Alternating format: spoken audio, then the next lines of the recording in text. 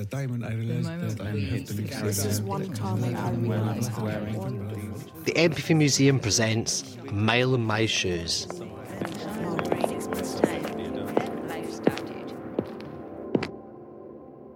So these are a size 8.5 black leather with a sort of suede front. They've got a heel on them as well. They're sort of dressy shoes, but you can't quite tell whether or not they are for a man or a lady. They're sort of gender neutral. There's no laces on this shoe. They are just to be slipped on. I mean, they're not so dressy, but they're not so casual either. Wednesday night, you'd probably go to the cinema with them on. They're made by Monroe American. Latex, natural rubber. But yeah, gender neutral shoes. These shoes belong to Paddi Creevey. This is her story. My name's Paddi Creevey. Just recently, I retired from the wonderful position I had in being the Mayor of Mandurah. I grew up in a working class family in West End, and I think one of the defining things in my life was being drawn to a religious vocation. From an early age, primary school, I found myself praying to be guided. Now that was interesting because my family certainly wasn't religious. At about 17 and a half, I managed to talk my way into entering the Sisters of the Good Shepherd. In terms of that order, who dealt with disturbed adolescents, I was considered to be very young. But I actually got a chance to talk to the person in charge of the order Australia-wide and impressed on her that really, having worked at a car yard as a typist and had about 2 years' experience out of school, I was well suited to join this order. What was it about being a nun that became so important for me? I just sort of felt this was what I was meant to do.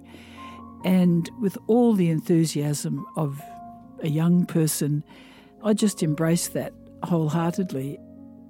To enter the order, as was the custom in those days, you had to have a dowry.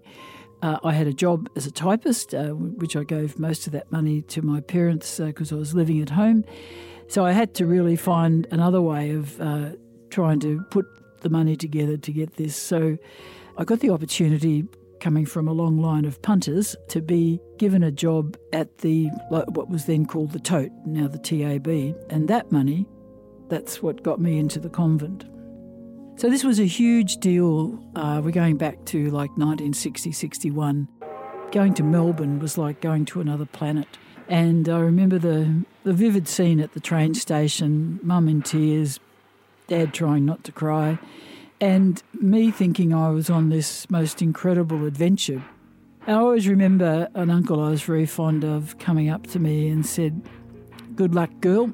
You got more hide than Ned Kelly." We went to the Abbotsford Convent. At that time, the order was what was called a semi-enclosed order. So it had a farm. They made all their own clothes, their own bread. The doctor and the dentist came in. It was postal voting. They ran a commercial laundry. It was the biggest laundry in the Southern Hemisphere because there were no subsidies or government grants. So what we relied on was getting money from the laundry to run this huge operation. At any one time, there could be about 1,000 people. It was a very structured life. There was a lot of prayer, a lot of learning, and then there was the value that was placed on work because it was custodial care for these young people who'd been sent by the courts. And the feeling was in those days that if you could keep them off the streets, teach them to work, because it was full employment around that time, then they would have a better chance in life. It wasn't discovered till quite later on that really what made things work was if people were able to establish a relationship. I was in my mid-20s and had finished all the initial training, and I suffered a major depression. I was working in the Brisbane convent at that stage, went to a local doctor, didn't know it was depression, never heard of depression. He put me on Largactil, which, I think it's off the list now, and it was certainly not used for just someone feeling a bit down. But I was so unsettled. I took 3 months leave, got a job cooking in a local hostel, again to support myself because my parents weren't in a position to do that. It was a very isolating time, very difficult time, but at the end of the 3 months I thought, well, I should go back. I transferred back to Melbourne, and obviously the depression wasn't going away.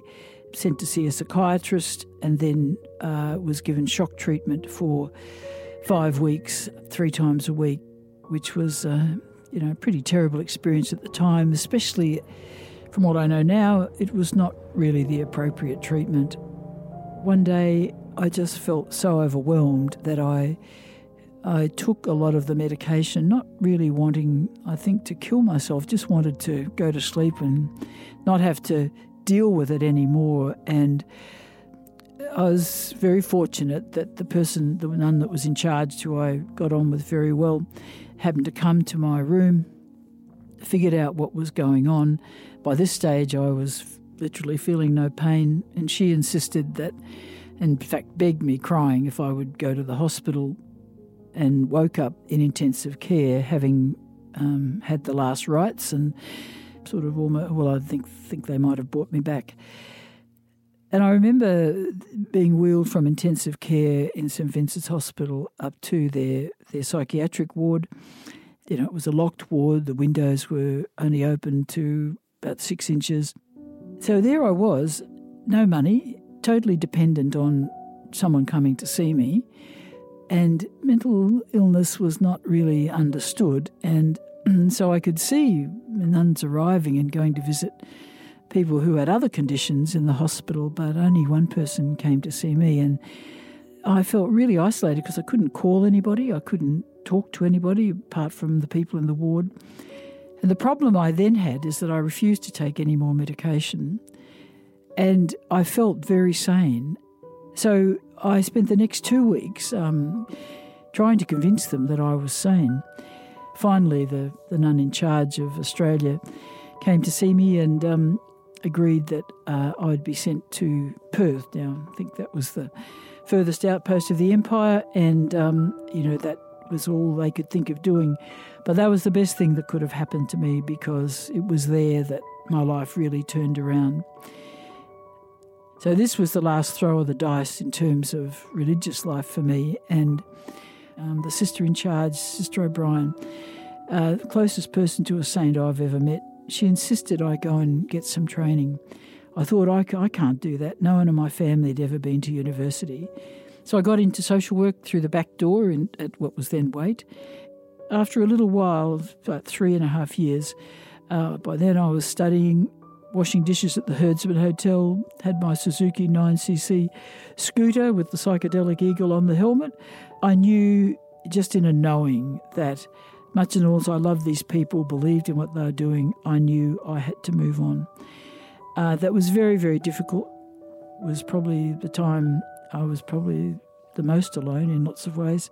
And it was after I'd graduated as a social worker that I realised something that I hadn't been aware of really, and that was that my sexual orientation was that I was gay. And, I didn't really know anything about this type of sexuality. It wasn't a big feature. I'd not been in a relationship before I entered. So this was like being a teenager in your 30s. And after a fairly disastrous relationship, I then was very fortunate to have 2 wonderful relationships, including the one I'm in now, and had a social work career that, was just fantastic for me. Interesting, I ended up being in charge of social work services at Royal Perth in Ward 9. And certainly my own experience of depression and psychiatry certainly helped me look at things quite differently.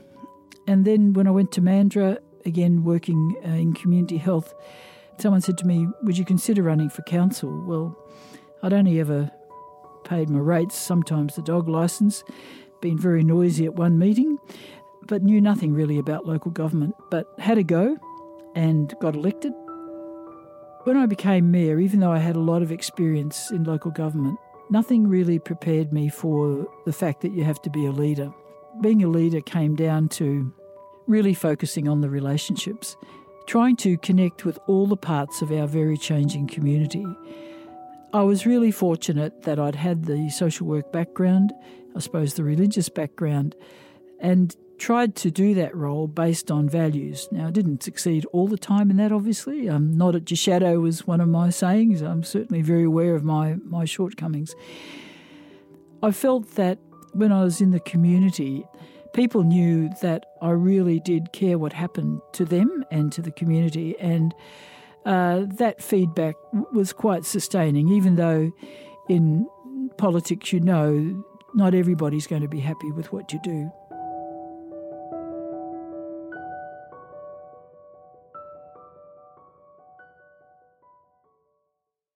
Paddy's story was produced by Mary Fatton. Her shoes are part of a growing collection of footwear hosted by the MPV Museum's A Mile in My Shoes exhibition. The shoes and stories come from all over the world. Follow us on Twitter, Facebook and Instagram to find out where we are going next.